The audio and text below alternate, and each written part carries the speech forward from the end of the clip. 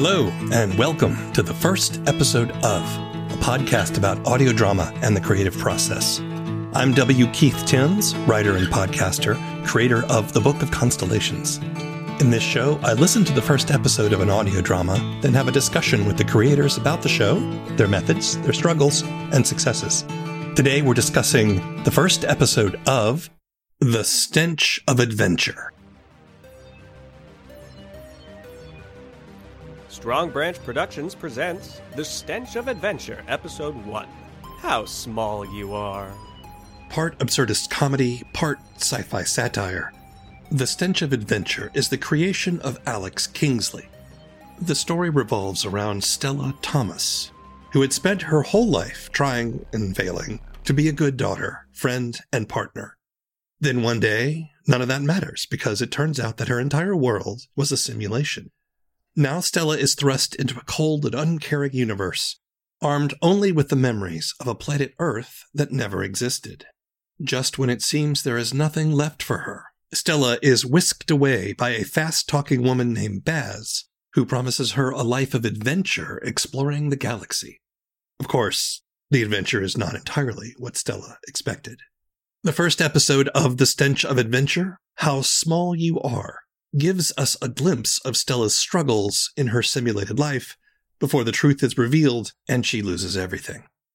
I spoke to Alex via Zoom. Tell us a little bit about yourself and your background and how you came to make The Stench of Adventure. Sure. So I am a writer, comedian, and game designer. Those are kind of my big three things. So I originally studied to be a playwright. I realized that I like writing scripts, but I also really enjoyed writing prose, writing all sorts of things. So I also do short stories, novels, and also games, tabletop games, been branching out into video games as well. And screenplays. I've had a few short stories picked up for publication, which is cool. And also comedy. I'm also a stand-up comedian. And that's something that has been very nice to get back into since live performance has started up again. Oh, right. Yeah. Because of COVID and the restrictions. Yeah, exactly. It was, I missed it for a long time. It's something that I really love. Have you always leaned toward comedy in your work? Yeah, pretty much always. It's just been something that comes very naturally to me. And when I say that, I don't mean like, oh, I just think that I'm like naturally funny. I think being funny is something that I've worked very hard on and also that kind of came as a defense mechanism. I think when you're a kid that grew up getting bullied a lot, you just end up learning to make jokes of things. Right. But yeah, ever since I was very, very little, I just loved things that made me laugh, and I wanted to write things that would make other people laugh. Yeah. But you're right. Comedy is hard. Oh, yeah. It's all about perspective and timing and everything like that. So I get that. So tell me in your own words, what is The Stench of Adventure? The Stench of Adventure is the story of Stella Thomas, who recently found out that she is the only sentient human in the universe. The Earth was a simulation created by cruel aliens who just had a bet, and her entire life wasn't real and had no meaning. And now she has to figure out how anything in the world, anything in the universe makes sense when nothing that she ever knew matters. In that kind of existential haze, she ends up swept up with this intergalactic garbage collection crew on a ship called the Starship Raccoon. And the story follows not only her zany sci-fi adventures with the crew of the Starship Raccoon, but also her kind of introspection and grappling with these sort of nihilistic thoughts of, does anything matter? Why did you want to write this particular story?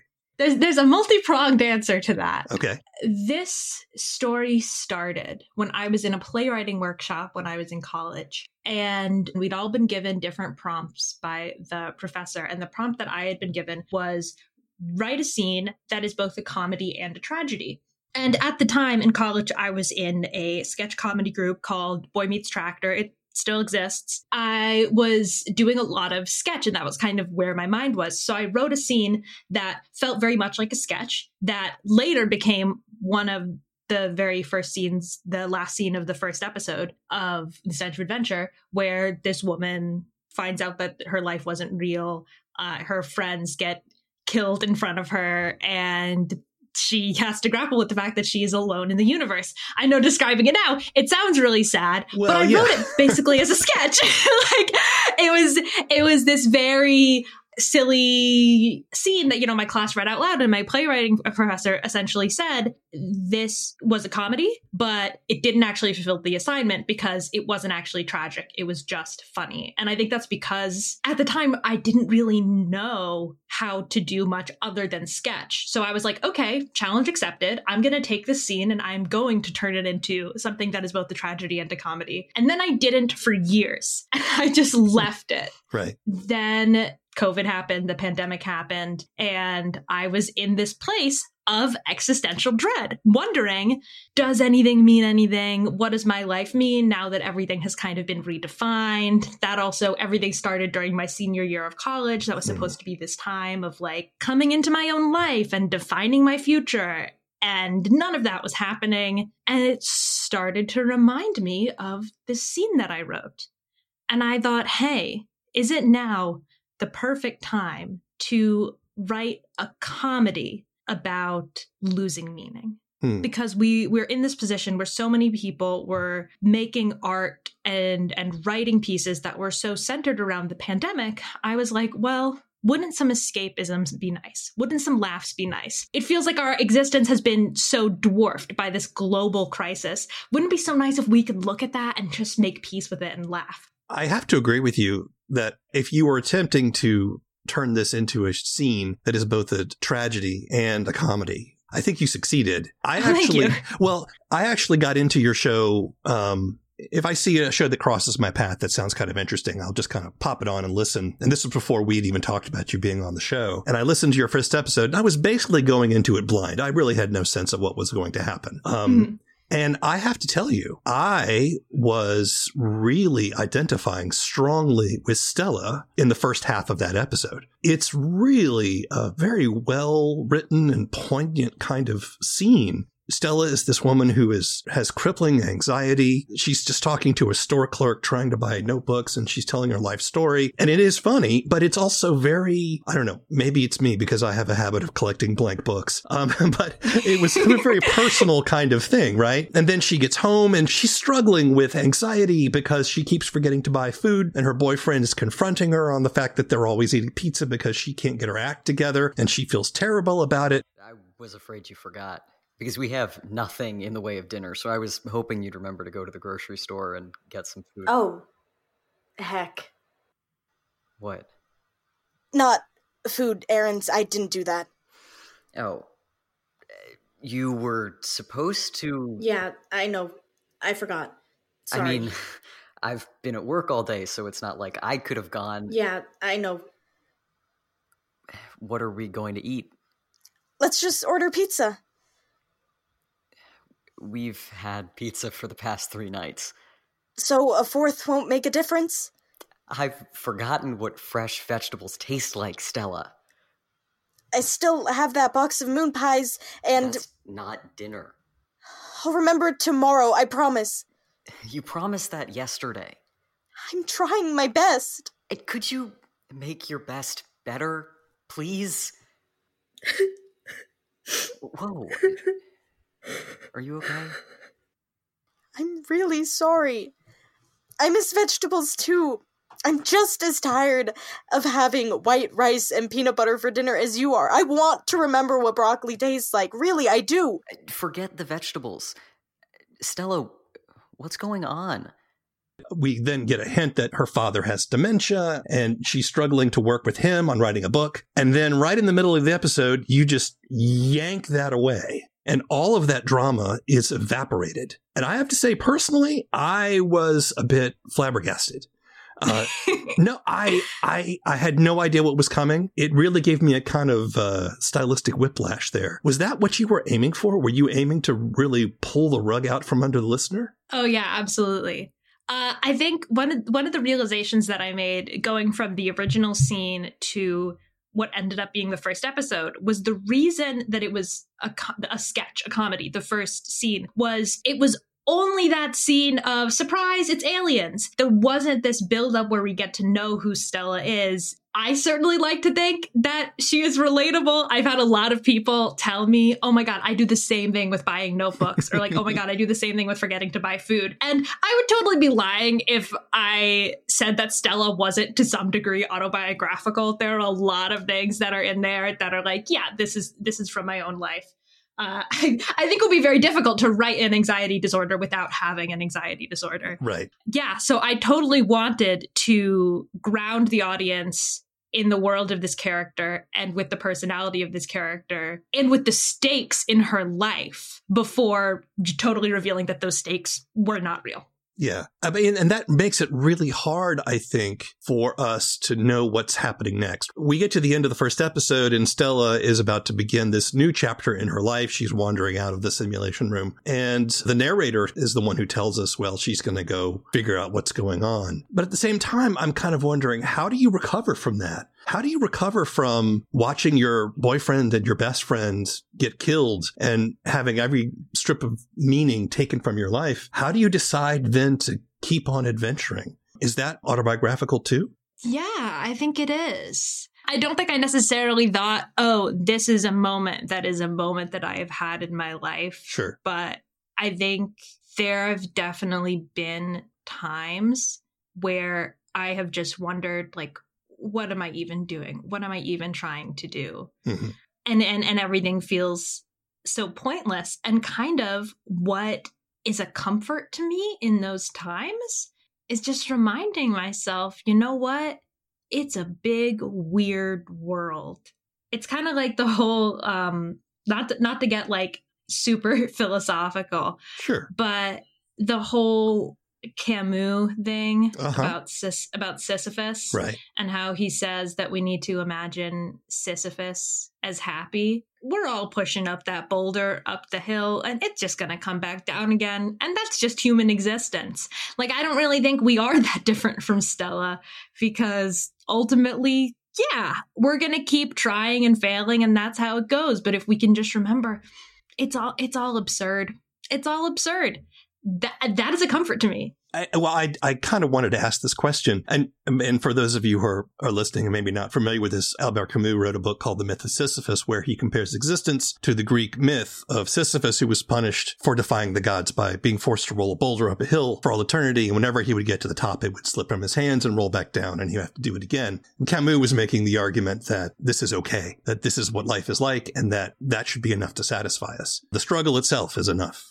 Sorry, you hit me right in my philosophical home plate. So, oh, good. I'm glad. There's always a fear that I'm gonna, name a philosopher, and people are gonna be like, "Oh, you're so pretentious. I have no idea what you're talking about." Well, and I'm very glad that was not the reaction. I'll join you in pretension. I think another aspect of it has to do with the relationships that Stella builds. Like, ultimately, it's not really about achieving a goal or finding one specific meaning in her life. It's about the relationships that she ends up building with the crew. Now, from a technical perspective, that is simply not in the first episode, and I think it probably would have been jamming too much into one episode to have her introduced to so many people within the first episode. So just from a logical perspective, we actually released the first 3 episodes on the same day. Right. So that people would not just be like, oh, that was a weird start of a show. Where is it going to go from there? Exactly, and then just stop listening. Do you consider Stench of Adventure to be an absurdist work? It's funny. I never actually thought about it, but yeah, I guess I do. There's clearly some influence of satire. Yeah. I get a big Douglas Adams vibe, right? Yes, absolutely. Right. You've got a narrator who's very much like the book. I really enjoyed the narrator's lines and the delivery, too. Stella looked around to find herself no longer in the apartment she shared with Dan, which was very confusing as she didn't remember leaving. It appeared that the walls had simply melted away and that Dan, Mel, and Stella now stood in a huge metal box. Ha! In your fucking face, Stu! What? I totally called it! What is happening? Fine, you win. Stella's utter confusion turned to abject horror when she saw the sources of the two new voices. If asked later about the experience, she might have described them as gelatinous pools of green sludge with all their organs floating around their viscous bodies like toy boats in a child's bathtub. What are those things? Where are we? Time to shut it down? Yeah, shut it down. Where did you take us? What is happening? Nowhere. We didn't take you anywhere. You've always been here. What? It does remind me a lot of Douglas Adams there. Oh, thank you. In Douglas Adams, he's sort of making fun of the fact that we humans think we're so great, but in the grand scheme of things, we're actually very small and insignificant. So I get this vibe of satire, and I get this vibe of the absurdity of life. And so that's why I was asking about whether you were approaching this from an absurdist perspective. Is there a central kind of message you're trying to convey through satire here, or through the absurdity? I always have the philosophy when I start a piece of writing that I don't necessarily want to approach it with the message in mind, because whenever I do that, whenever I'm like, okay, I'm starting with something very theoretical and I'm going to put a story to it, I always find that it ends up not really feeling that genuine and I end up very frustrated with it. Right. So I try to start instead with the seed of the story and then see kind of what comes out of that. So Originally, I did not have any kind of message. I was just like, here's his character, here's his situation, let's explore it and see where it goes.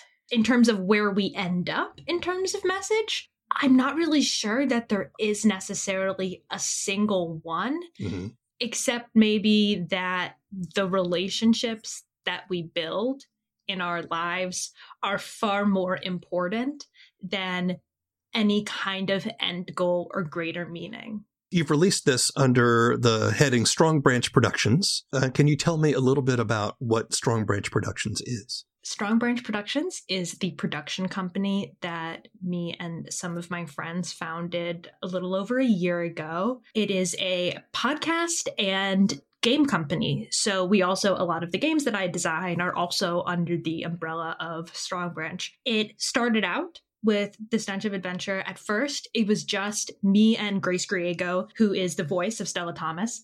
We said, hey, there's a pandemic. We want to still make art together. We still want to do work together. Let's do it on our own terms. We also had come out of the same theater department. We had both been theater majors at Swarthmore College, and we had a lot of issues with the way that we saw theater and arts in general existing in the world. The kind of competitive nature, first of all, also the pretentious nature of it. There was so much inaccessible art that we had to study for our major, things that felt very alienating, and just in general, really bad and cruel practices for creators, for actors, for artists, for everyone. So we said, hey, what if we just start making things on our own terms, where we put people's health first, we put inclusivity first, we put accessibility first. We make a company that is everything we have not seen theater to be in our lives.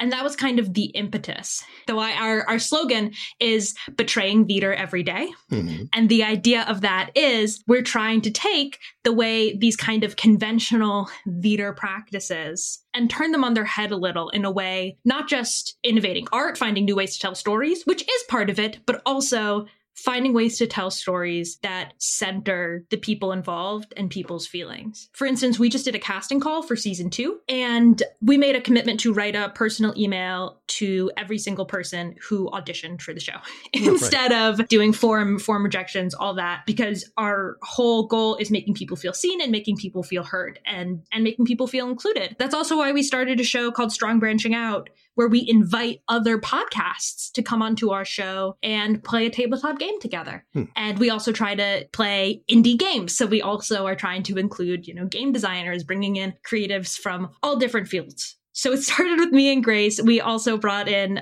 Claire Yardy, who is our public relations manager. And then we have all of our actors, and it has become this huge community of people. One of the things that brings me the most joy in my life right now. What does betraying theater mean to you? I think the best way to answer that would be to tell you where that first came from. Sure. It was a phone call that I had with my playwriting professor, actually the one who gave me that assignment that started the plot of the show, I really looked up to him. I thought his work was so cool. So I emailed him and I said, look, I'm having a bit of a crisis. I just graduated.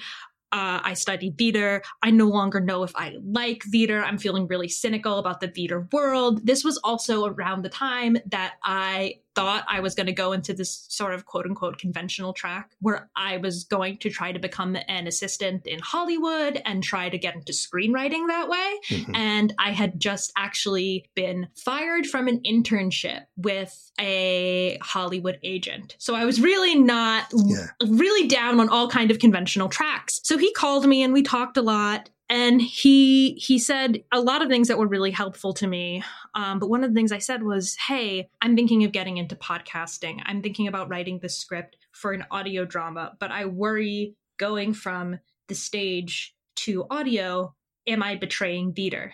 And he said it like it was the most obvious thing to him in the world. He said, I hope I'm betraying theater every day. That's the point. Like, I sure hope I am. And that was all the inspiration I needed. I was like, oh, okay, cool. What betraying theater means to me is not holding oneself to any specific pre-existing standards. Like, I had this idea of what theater had to be based on what I was taught. And going into game design, going into podcasts, I felt like I was doing something wrong by not following my fancy training.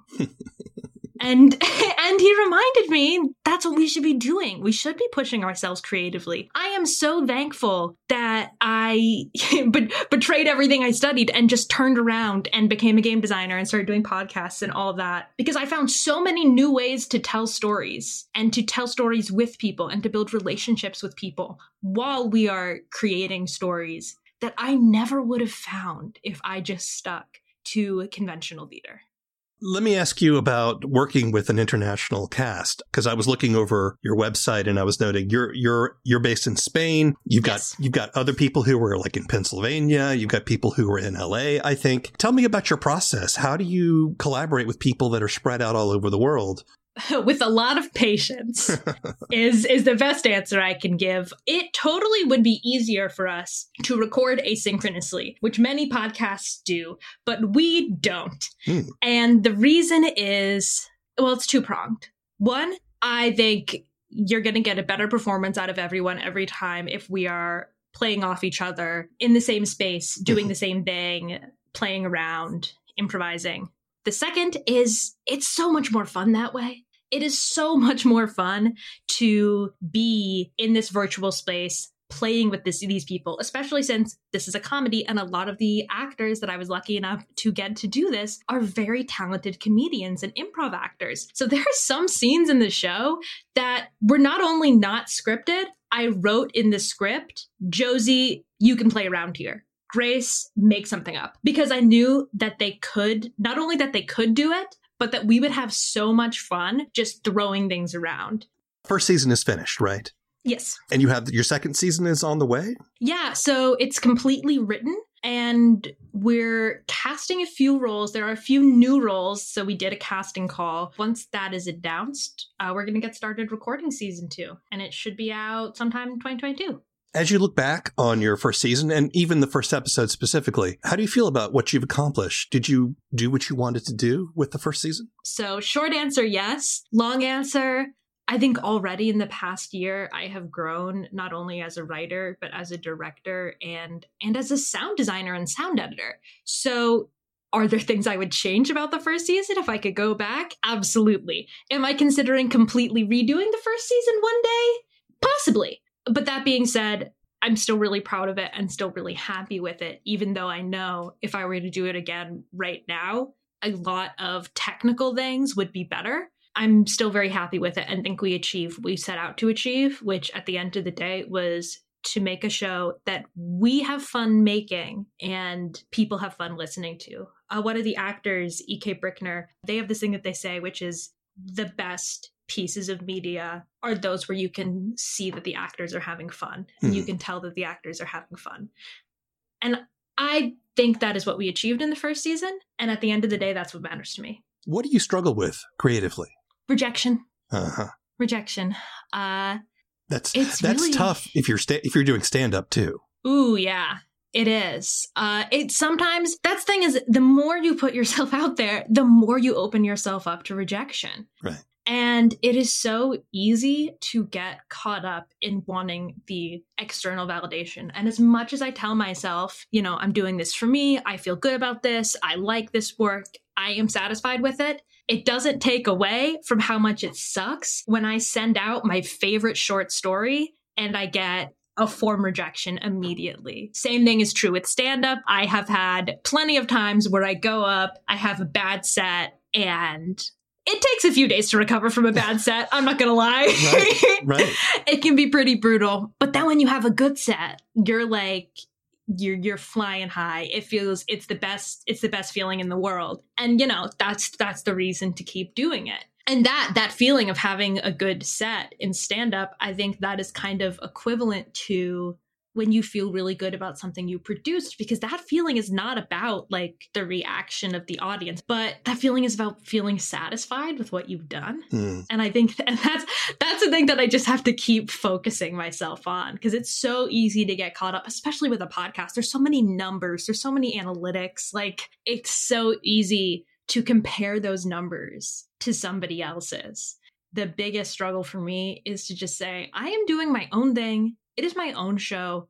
I can still do that and have a great time and fully support and be happy for and engage with all these other shows without comparing what I have done to something that is completely different. I think I struggle with the same thing sometimes. And honestly, for sure, yeah. And I think everyone does, right? I mean, it's hard. It's hard when someone posts some major milestone and, they're in the same kind of genre for you not to go, but what about me? Right? It's hard it's not hard not to have that feeling. One of the things that I've sort of had to learn as I've gone through this process of learning how to be a podcaster and putting myself out there is to sort of accept that part of me, to say, sometimes I'm going to get irrationally jealous, and I know that I don't have any reason for it, and I know that I shouldn't, but that's just human nature.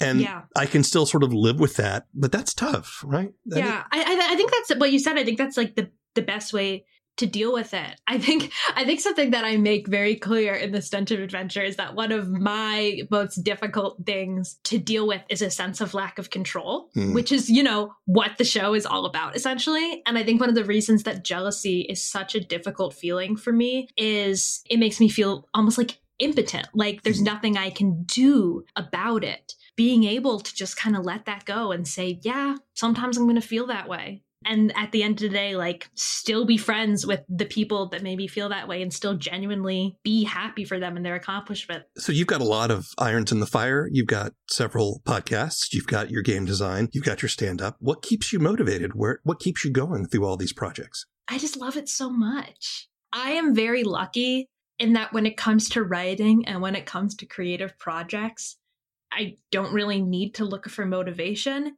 because it's the thing that I find myself doing. I have a job that actually makes me the money, because as much as I wish I could be making a living off this, I definitely can't be. And I think that's fine. When I'm supposed to be doing work for my money job, I end up just writing. Like, it's just the thing that I fall into. I have this thing I talk about with my partner. I call them high activation energy and low activation energy activities. Some things it takes a lot of energy to get myself to do, and some things it doesn't. And the things it takes energy to get me to do are like washing the dishes, going out of the house, stuff like that. And the things that are low activation energy is writing. Do you have any advice for people who want to get into producing audio drama? Oh, yeah. Oh, a lot. Let's see if I can condense it. I would say push yourself to do the best that you can while forgiving yourself for all of the things that you can't do. You're going to have limits, but if you have patience, you're also going to have a lot of ability to do things that you wouldn't do otherwise if you didn't put in the time. Like the first big ensemble scene of Stench with, Stu and Jerry and Stella and Dan and Mel and all of these people, that was one of the very first scenes we recorded. by the end of the process, I don't think a single person's original audio made it into that scene. I think I ended up re-recording every single character separately, despite the fact that we did it synchronously, because I didn't know how to take the time to make sure we got it right in the moment. I think patience, honestly, is one of the most useful skills you can have in creative work. But I also think the other thing about knowing your limits is remembering that you don't have to do anything alone.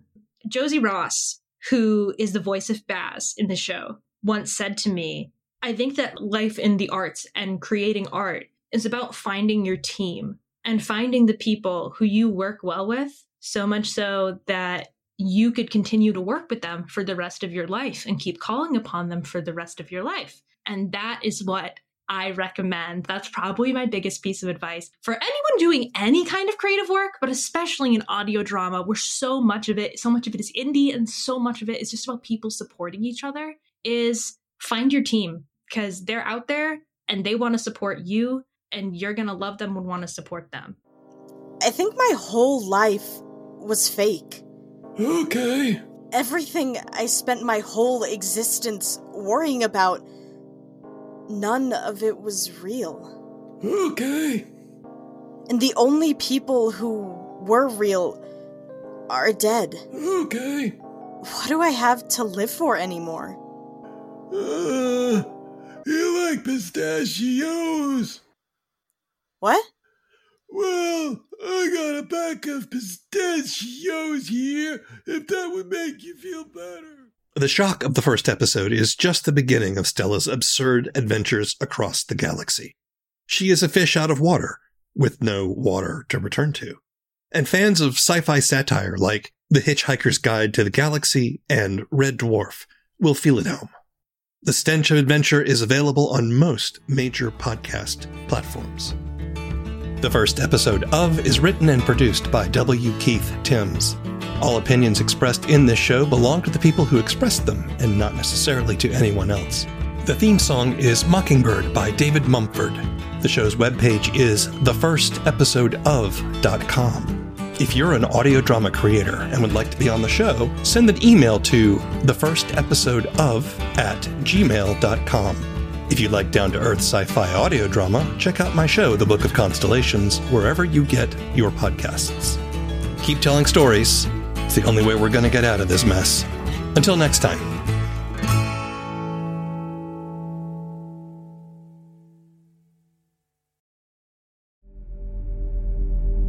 I know you got questions about him.